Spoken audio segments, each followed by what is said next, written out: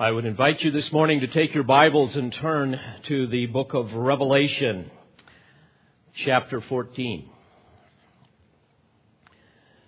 This morning we will be looking at verses 14 through 20. But before we do, I have some words of introduction that I believe are important. We come once again this morning to a very somber subject. Frankly, a loathsome matter that most of the world considers both absurd as well as impossible. Namely, the second coming of the Lord Jesus Christ in power and great glory to judge the earth. I have entitled my discourse to you this morning, The Coming Harvest of Divine Wrath. And for most of the world, this is laughably implausible. As we understand the Word of God and as we look around us, we know that unregenerate man has no fear of God. He has no grasp of the holiness of God. And so he has absolutely no understanding of the depth of his own depravity, nor of the wrath of God that abides upon those who are without Christ. Despite the countless examples of God's judgment down through redemptive history, even as we read them in the Word of God, those judgments that serve as warnings to man, despite man's accusing conscience, despite man's ability to see the attributes of God in creation that renders him without excuse, man still refuses to worship him. Man considers himself to be basically good, not guilty. Man believes that his problems are because he is deprived, not because he is depraved. Man believes that he is acceptable to God as he looks at his own scale of justice that in his mind causes him to believe that his good far outweighs his bad. Well, with such profound spiritual blindness, man cannot see the impending judgment upon the world. He cannot see that it is coming to the world collectively, nor to him individually. In fact, sinners scoff at God's law. Sinners scoff at the idea of judgment. 2 Peter 3, the apostle tells us that in the last days mockers will come with their mocking, following after their own lusts and saying, "Where is the promise of his coming? For ever since the fathers fell asleep, all continues just as it was from the beginning of creation." And the apostle went on to say, "For when they maintain this, it escapes their notice that," according to verse 7, "by his word the present heavens and earth are being reserved for fire, kept for the day of judgment and destruction of ungodly men." Nevertheless, most men reject God's common grace. As Paul said in Romans 2 and verse 4, the riches of his kindness and tolerance and patience, those things that God brings in an effort to make men see their need for repentance. In fact, it was for this reason that the Apostle Paul said in that same passage in Romans 2, where he warned the religious moralists. He said in verse 5, "Because of your stubbornness and unrepentant heart, you are storing up wrath for yourself in the day of wrath and revelation of the righteous judgment of God, who will render to each person according to his deeds." He went on to say in verse 8, "To those who are selfishly ambitious and do not obey the truth, but obey unrighteousness, wrath and indignation. There will be tribulation and distress for every soul of man who does evil." Dear friends, I open up this text to you this morning in Revelation with a deep sense of reverence. Because in the apocalypse, the Lord of glory discloses to us the amazing details of final judgment upon the world. He reveals to us the consummation of redemptive history. His unveiling of these events correspond and even expands upon the prophecies of the Old Testament. As we read in Isaiah 13, anticipating the final destruction of future Babylon, the empire of the Antichrist, the prophet says this in verse 6, "Wail, for the day of the Lord is near. It will come as destruction from the Almighty. Therefore all hands will fall limp, and every man's heart will melt. They will be terrified. Pains and anguish will take hold of them." He went on to say in verse 11, "Thus I will punish the world for its evil and the wicked for their iniquity. I will also put an end to the arrogance of the proud and abase the haughtiness of the ruthless. I will make mortal man scarcer than pure gold, and mankind than the gold of Ophir. Therefore I will make the heavens tremble, and the earth will be shaken from its place at the fury of the Lord of hosts in the day of his burning anger." Dear friends, mock me if you like. Mock the Word of God if you like. But the Lord's promises are sure. A day of judgment is coming. As certain as the sun rises in the east, so too a day of vengeance is approaching.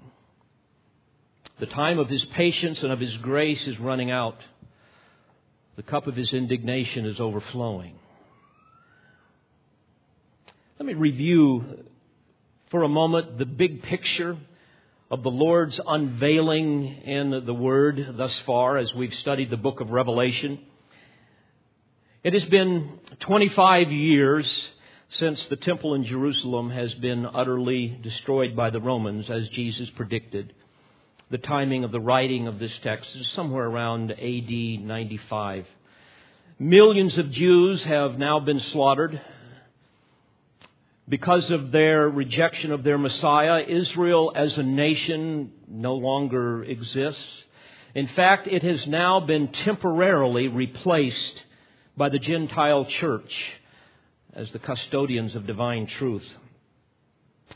And even the land has been renamed, although for time immemorial the land was called Israel and Judah. By now, the Romans have renamed it Palestine. A very malicious act on their part, naming the land conquered by Joshua after the ancient enemies of Israel, the Philistines. An effort to utterly eradicate any vestige of the 1,500-year Jewish presence in their land. And even today, historical revisionists and millions of Arabs who have migrated to that region several centuries after the Jews were defeated by the Romans continue to promulgate this lie, claiming that the modern Jews who are returning to their homeland have no claim to their promised land. We know, however, that during the millennium, God has promised that Israel will possess her land, from Egypt to the Euphrates. We must understand that Satan continues to do all he can to thwart the purposes of God in fulfilling his ancient covenants, in fulfilling his redemptive purposes. In fact, in the most recent September 15th video from Osama bin Laden, he once again links America's support for Israel to the attacks on 9/11. And he tells us that our ongoing war with the Arab Muslims and Al-Qaeda is because of our support of Israel. Here's what he said, quote, "Ask yourselves to determine your position.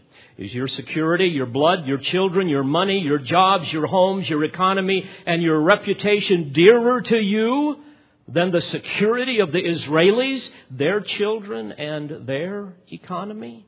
End quote. It is also important to note that from the Israeli perspective, the American Obama administration's increasing bias against Israel in favor of the Palestinians has now galvanized the Jews all over the world, especially in Israel, against Obama. And now, according to the Jerusalem Post, we read that Netanyahu enjoys, quote, unprecedented backing from his constituency. The Post goes on to say, quote, clearly emboldened, the Palestinian Fatah General Assembly displayed contempt for any initiative that could further the peace process. Their intransigence again demonstrated the absurdity of the notion that this corrupt and duplicitous leadership could be a genuine peace partner. There were even elements of surrealism when the Fatah Assembly unanimously accused Israel of having assassinated Arafat and provided standing applause for a mass murderer. They went on to say in this article in the Jerusalem Post, there are also chilling predictions that without prior consultations with Israel, Obama intends to unilaterally submit a U.S. plan for a comprehensive settlement at the UN or elsewhere. And they closed with this statement, such a move would be an unprecedented betrayal of a long-standing ally, end quote. Well, no one would argue that the Middle East is a tinderbox. It is ready to explode. And once again, dear friends, we see the stage is set for the war of Gog and Magog against Israel, as we read in Ezekiel 38 and 39 that we examined in our study of the first seal in chapter 6. But never forget that from the beginning, it has been Satan's priority to exterminate the covenant people and to prevent the Lord from accomplishing his redemptive purposes. So, dear friends, this is an ancient war. Ultimately, a war between God and Satan, between the kingdom of darkness and the kingdom of light. So we come to our Lord's revelation. The Apostle John was fully aware of this war. And by now, John was also aware that many of the churches that had been founded by the Apostle Paul in the mid-60s there in Asia Minor were now in a state of spiritual decline. All the apostles are now dead, except the beloved apostle who is now in his 90s. He has been banished to a tiny little island in the Aegean Sea, a Roman penal colony, a little island called Patmos. And he is there, according to Revelation 1 verse 9, quote, because of the word of God and the testimony of Jesus. Though his faith remained strong, he longed to see his Savior once again.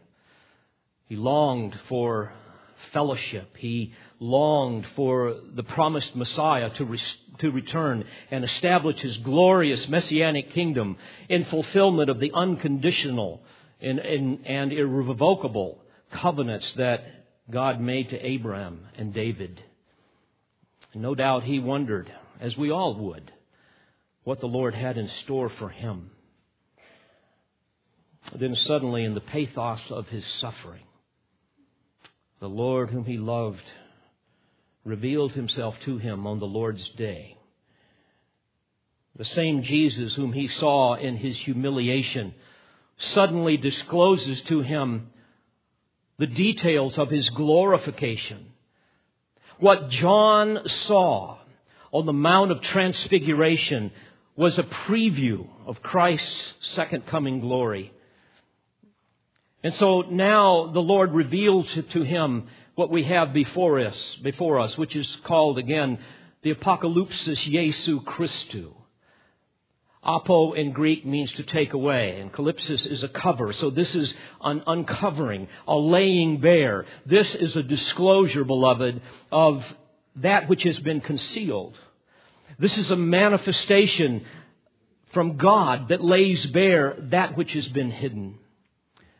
And by way of review, so you keep in mind the big picture, in chapter 1 we have a vision of the glorified Christ and John's commission to write. And then in chapters 2 and 3 you have the letters to the actual churches in Asia Minor, a message of praise and admonition and condemnation as well as promise. And then in chapter 4, no longer is the church depicted on earth. It is now in heaven. And the Lord there reveals the glories of His throne. And then in chapter 5, the Lord Jesus Christ, the Lamb, takes the scroll from the Father, the title deed of the universe, the only one who is worthy to break the seals of coming judgment. And then in chapters 6 through 19, you have the unveiling of the cataclysmic judgments that God will pour out upon the earth just prior to His return. The final week of Daniel's 70th week judgment. 7 years of unparalleled judgments upon Israel and the nations of the world. Judgments that are so dreadful that Jesus said in Matthew 24, verse 22, if they had not been cut short, no one would survive. But for the sake of the elect, those days will be shortened. And then in chapters 20 and 21, you have a detailed description of Christ's millennial kingdom, the consummating link between history and the eternal state. You have the great white throne judgment, the new heaven and the new earth, the ineffable splendors of the new Jerusalem. And then finally in chapter 22, you have the glories of heaven. And right in the middle of our Lord's revelation of these coming judgments in chapters 6 through 19, right in the middle of the chronology of the tribulation, just after the sounding of the seventh trumpet, the Lord pauses and gives us a 3-chapter parentheses, an interlude in chapters 12 through 14 to help us better understand these events in their proper sequence. In chapters 12 and 13, He recapitulates the events that are described in chapters 6 through 11. In chapter 12, you have the career of Satan. In chapter 13, you have the career of the Antichrist and the false prophet. In chapter 14, the Lord reveals to us 4 announcements that will be made during the last half of the tribulation. Each of these are proclamations that provide incentives to believers to stay the course, come what may, to be faithful to the Lamb, to fear God and give Him glory, but announcements that are also warnings to unbelievers who reject the Lamb and worship the beast. And all of this leads us to our text now this morning. The final words of this interlude that summarize the whole of our Lord's revelation leading up to His glorious return. Follow along as I read them here, beginning in verse 14 of chapter 14. And I looked, and behold, a white cloud, and sitting on the cloud was one like a son of man, having a golden crown on his head and a sharp sickle in his hand. And another angel came out of the temple, crying out with a loud voice to him who sat on the cloud, "Put in your sickle and reap, because the hour to reap has come, because the harvest of the earth is ripe." And he who sat on the cloud swung his sickle over the earth, and the earth was reaped. And another angel came out of the temple which is in heaven, and he also had a sharp sickle. And another angel, the one who has power over fire, came out from the altar, and he called with a loud voice to him who had the sharp sickle, saying, "Put in your sharp sickle and gather the clusters from the vine of the earth, because her grapes are ripe." And the angel swung his sickle to the earth and gathered the clusters from the vine of the earth and threw them into the great winepress of the wrath of God. And the winepress was trodden outside the city, and blood came out from the winepress up to the horses' bridles for a distance of 200 miles. This scene provides a sweeping background summary of the 7 bowl judgments that are about to be poured out upon the earth in the last half of the tribulation. And as you can tell, the scene divides itself rather easily into two parts that correlate with a number of Old Testament passages, Old Testament prophecies. In the first scene, you have a grain harvest that symbolizes the final bowl judgments upon the earth. And there we will see two things, the victorious reaper and the vile harvest of the world. And then the second scene, we have not a grain harvest, but a grape harvest of judgment, symbolizing the slaughter that will occur at Armageddon. And here we have the angelic reaper and the vintage harvest of Armageddon.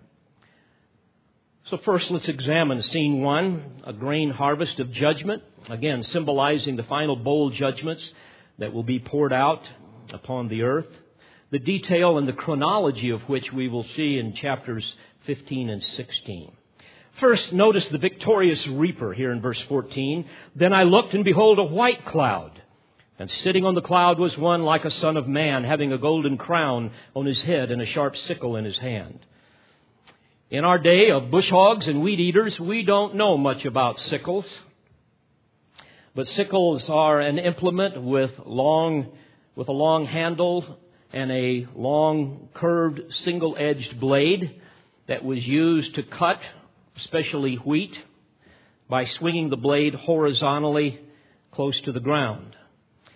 Notice the imagery here.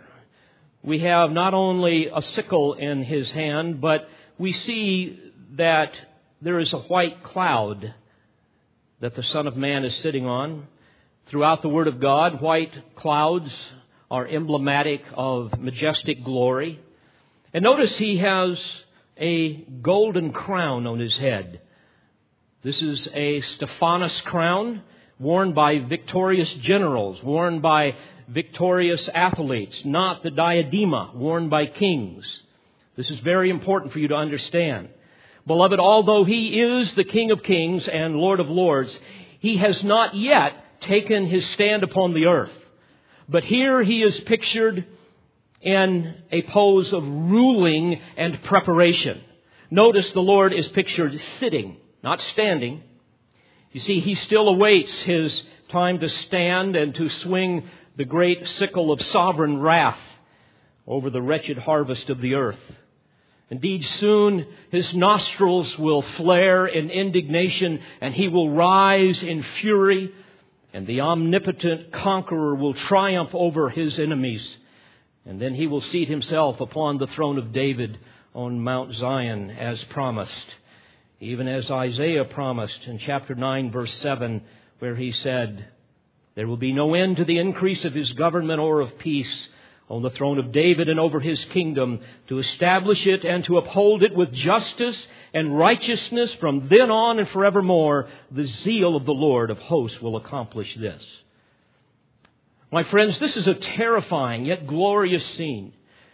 Here we have the Son of Man, the Lord Jesus Christ, pictured as a magnificent, resplendent reaper,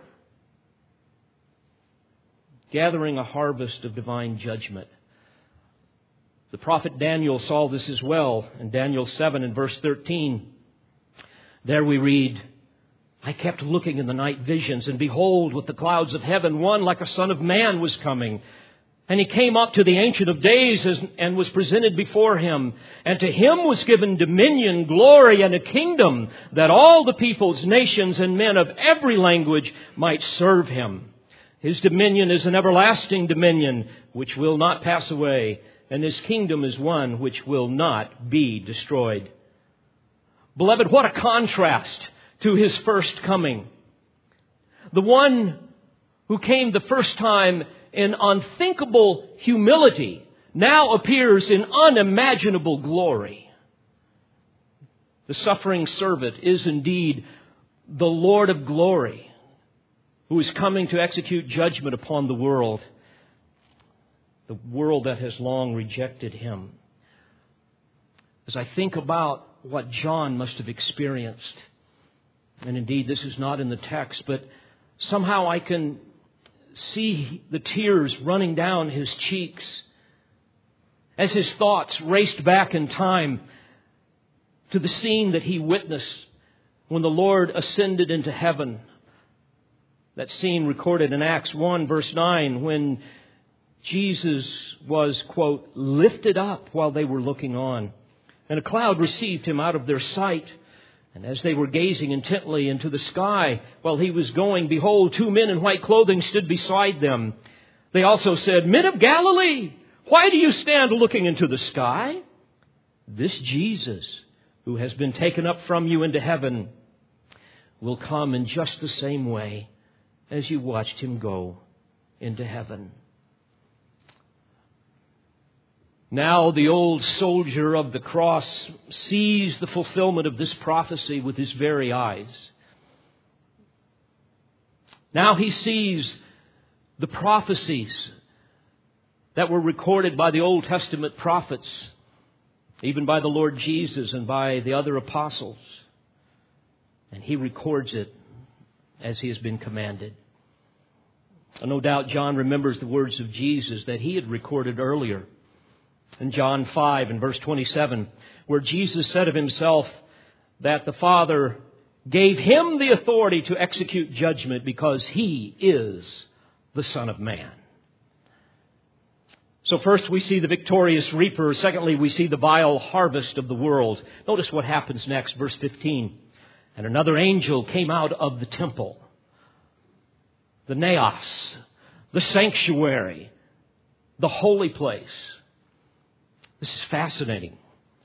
Remember, 3 angels have already spoken in this chapter, warning about the judgment that was about to come. And now a 4th angel is dispatched from the heavenly temple, from the throne room where God the Father is seated. And notice the message this angel is ordered to deliver to the Son. He is crying out with a loud voice to him who sat on the cloud, Put in your sickle and reap, for the hour to reap has come, because the harvest of the earth is ripe. Ripe in the original language literally means dried up or withered, like a plant that is without a root system. A plant that is now worthless and dead and fit only to be burned. The Lord uses this same analogy elsewhere in Scripture. For example, when He was on earth, He gave us the parable of the wheat and the tares in Matthew 13. And there He said, The kingdom of heaven may be compared to a man who sowed good seed in his field. But while his men were sleeping, his enemy came and sowed tares among the wheat. And then later on in verse 30, He says, Allow both to grow together until the harvest. And in the time of the harvest, I will say to the reapers, First gather up the tares and bind them in bundles to burn them up. But gather the wheat into my barn. Dear friends, the reaping that will occur as a result of the final bowl judgments will be incomprehensible. Remember, by this time, the earth is already reeling from the seal and trumpet judgments. The inhabitants of the earth have experienced by now unprecedented destruction and death. And we know that these were only the beginning of birth pains. But now the pain is about to increase in severity and in frequency. These will be plagues that recapitulate the plagues upon the Egyptians in Israel's first and great deliverance. By way of summary, in chapter 16, we will see that they will include loathsome and malignant sores upon the beast worshippers. We will see the seas turn to blood. Everything in the seas dies. The same fate befalls all of the freshwater rivers and springs.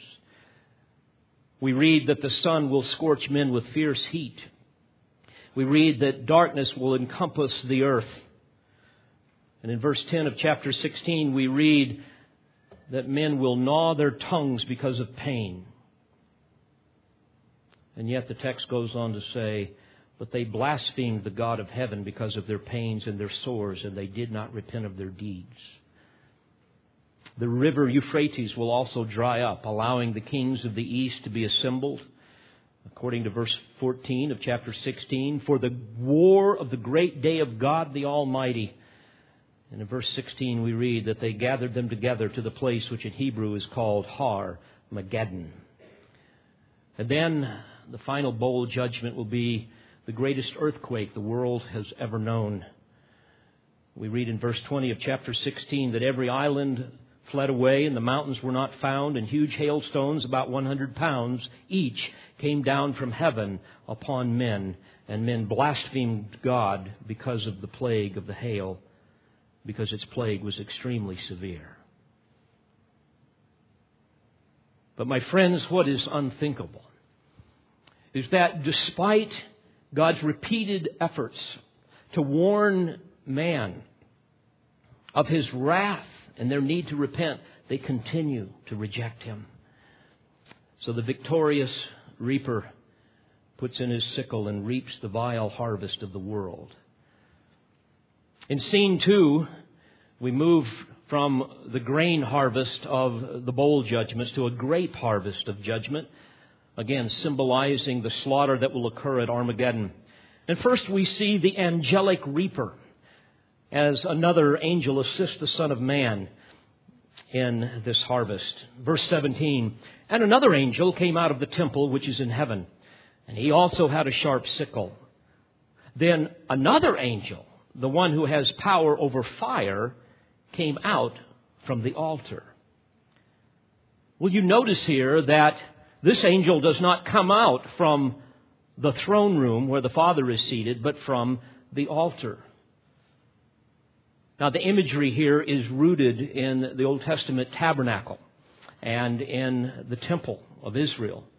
In fact, this is a reference to the same altar that we saw in Isaiah's vision in Isaiah 6, as well as Ezekiel's vision in Ezekiel 10. In Revelation, this altar was first described to us in chapter 6, verses 9 through 11, where the martyred tribulation saints will cry out with a loud voice, how long, O Lord, holy and true, will you refrain from judging and avenging our blood on those who dwell on the earth?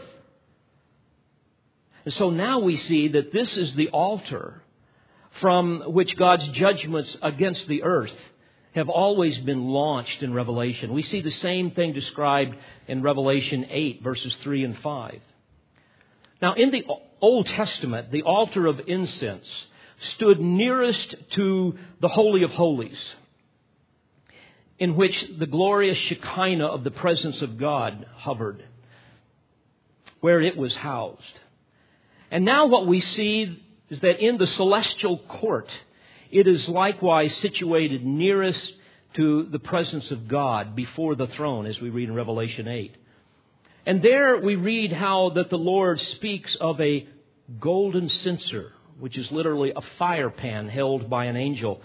And this finds its parallel in the duties of the Old Testament priests, where every morning and every evening they would place red-hot fiery coals from the brazen altar where sacrifices were offered, and place them in the golden censer, and then they would transfer them to the altar of incense, where they would pour the coals upon the altar. And then the smoke from the ignited incense would then rise heavenward, symbolizing the prayers of the Israelites who would be assembled outside in prayer, watching this fragrant cloud of smoke ascend symbolically, as if their prayers are being carried to the throne of God. Now here, in chapter 14, verse 18, we see this angel emerging from the heavenly counterpart of this brass altar of incense. The text says, the one who has power over fire. Literally in the original language, it is the fire.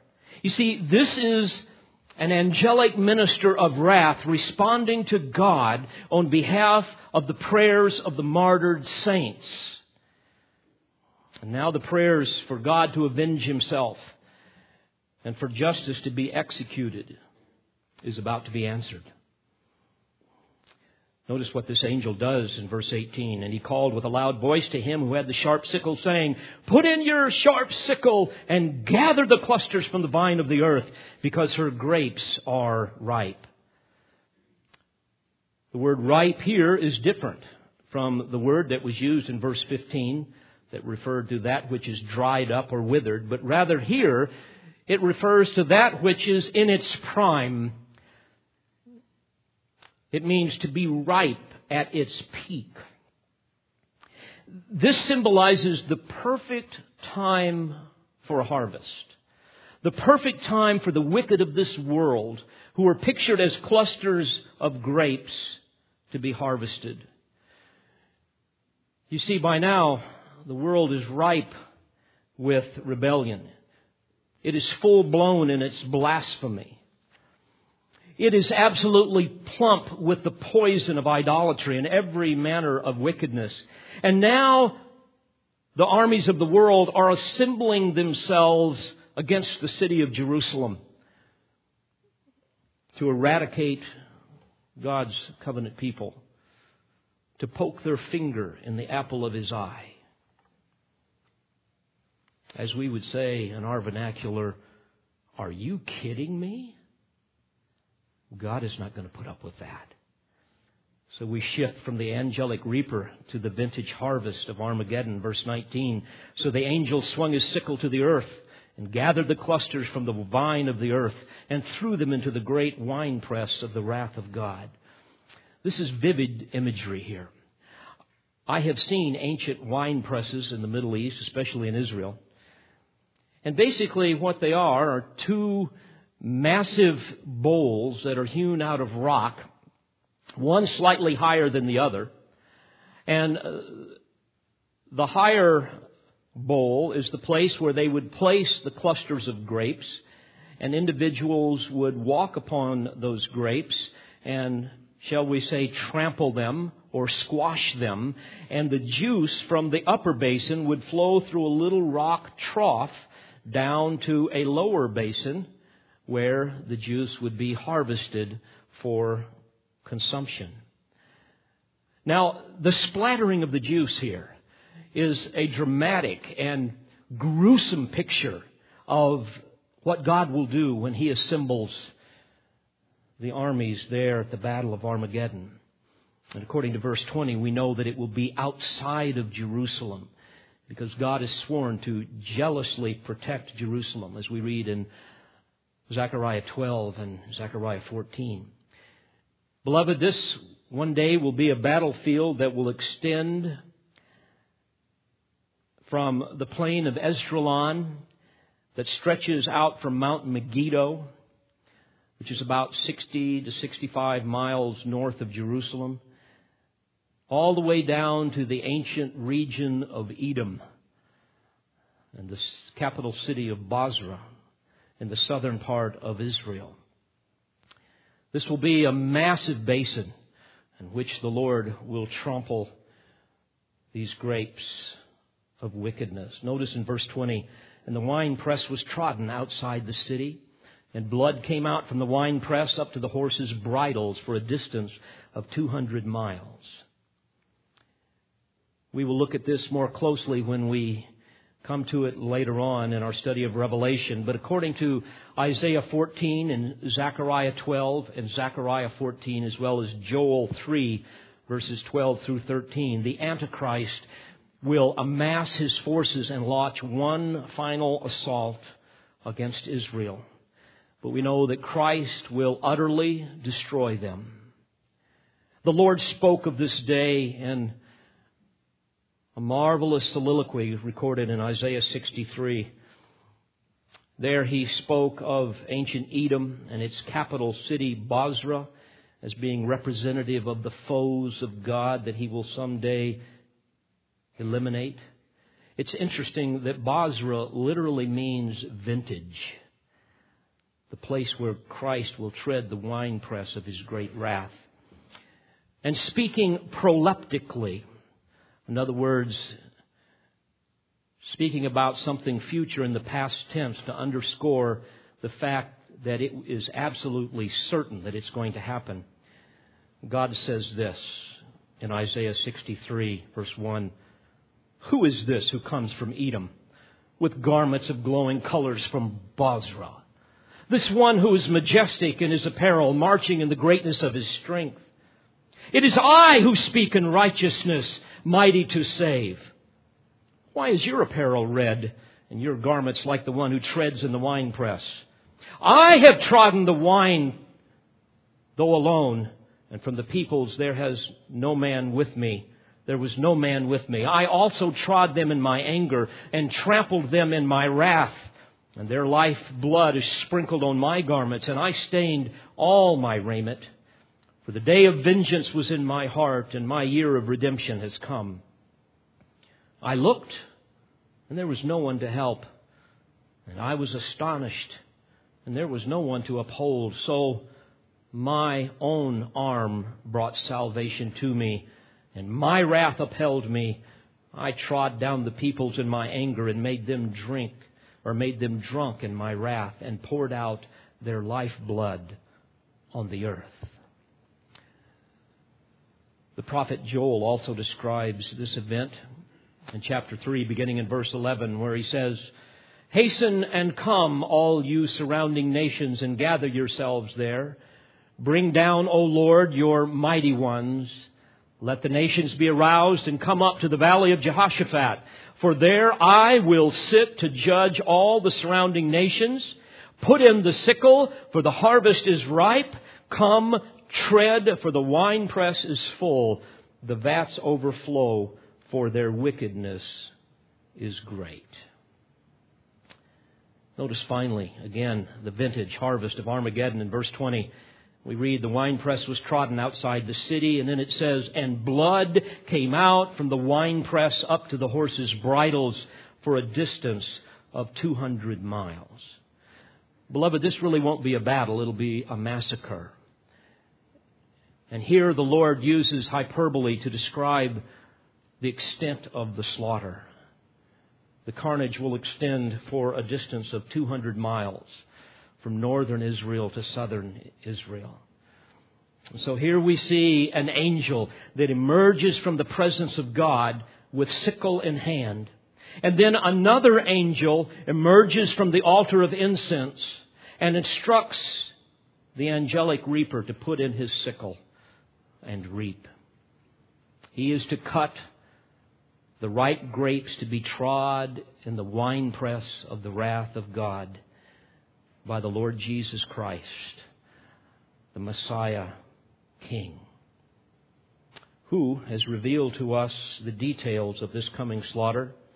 If you'll turn over to Revelation 19, we will close with this text.